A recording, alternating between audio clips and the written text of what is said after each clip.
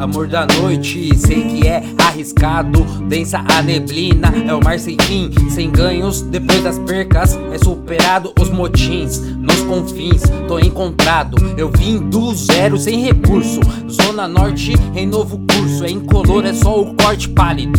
Descalço, anonimato. Porque que teve assim que ser na adrenalina, filho. Olha a lua, lindo brilho.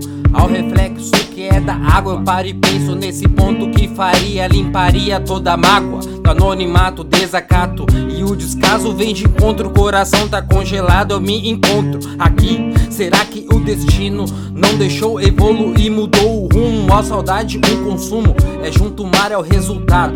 Então me deixe ir, cuidado com seus passos. Difícil é se levantar, muito fácil aqui cair. Passos maldados, foi feito, não foi mel. Descaso do céu cai uma lágrima, formado o réu curado em água que é salgada. Enquanto ninguém observa, eu degusto fel na madrugada.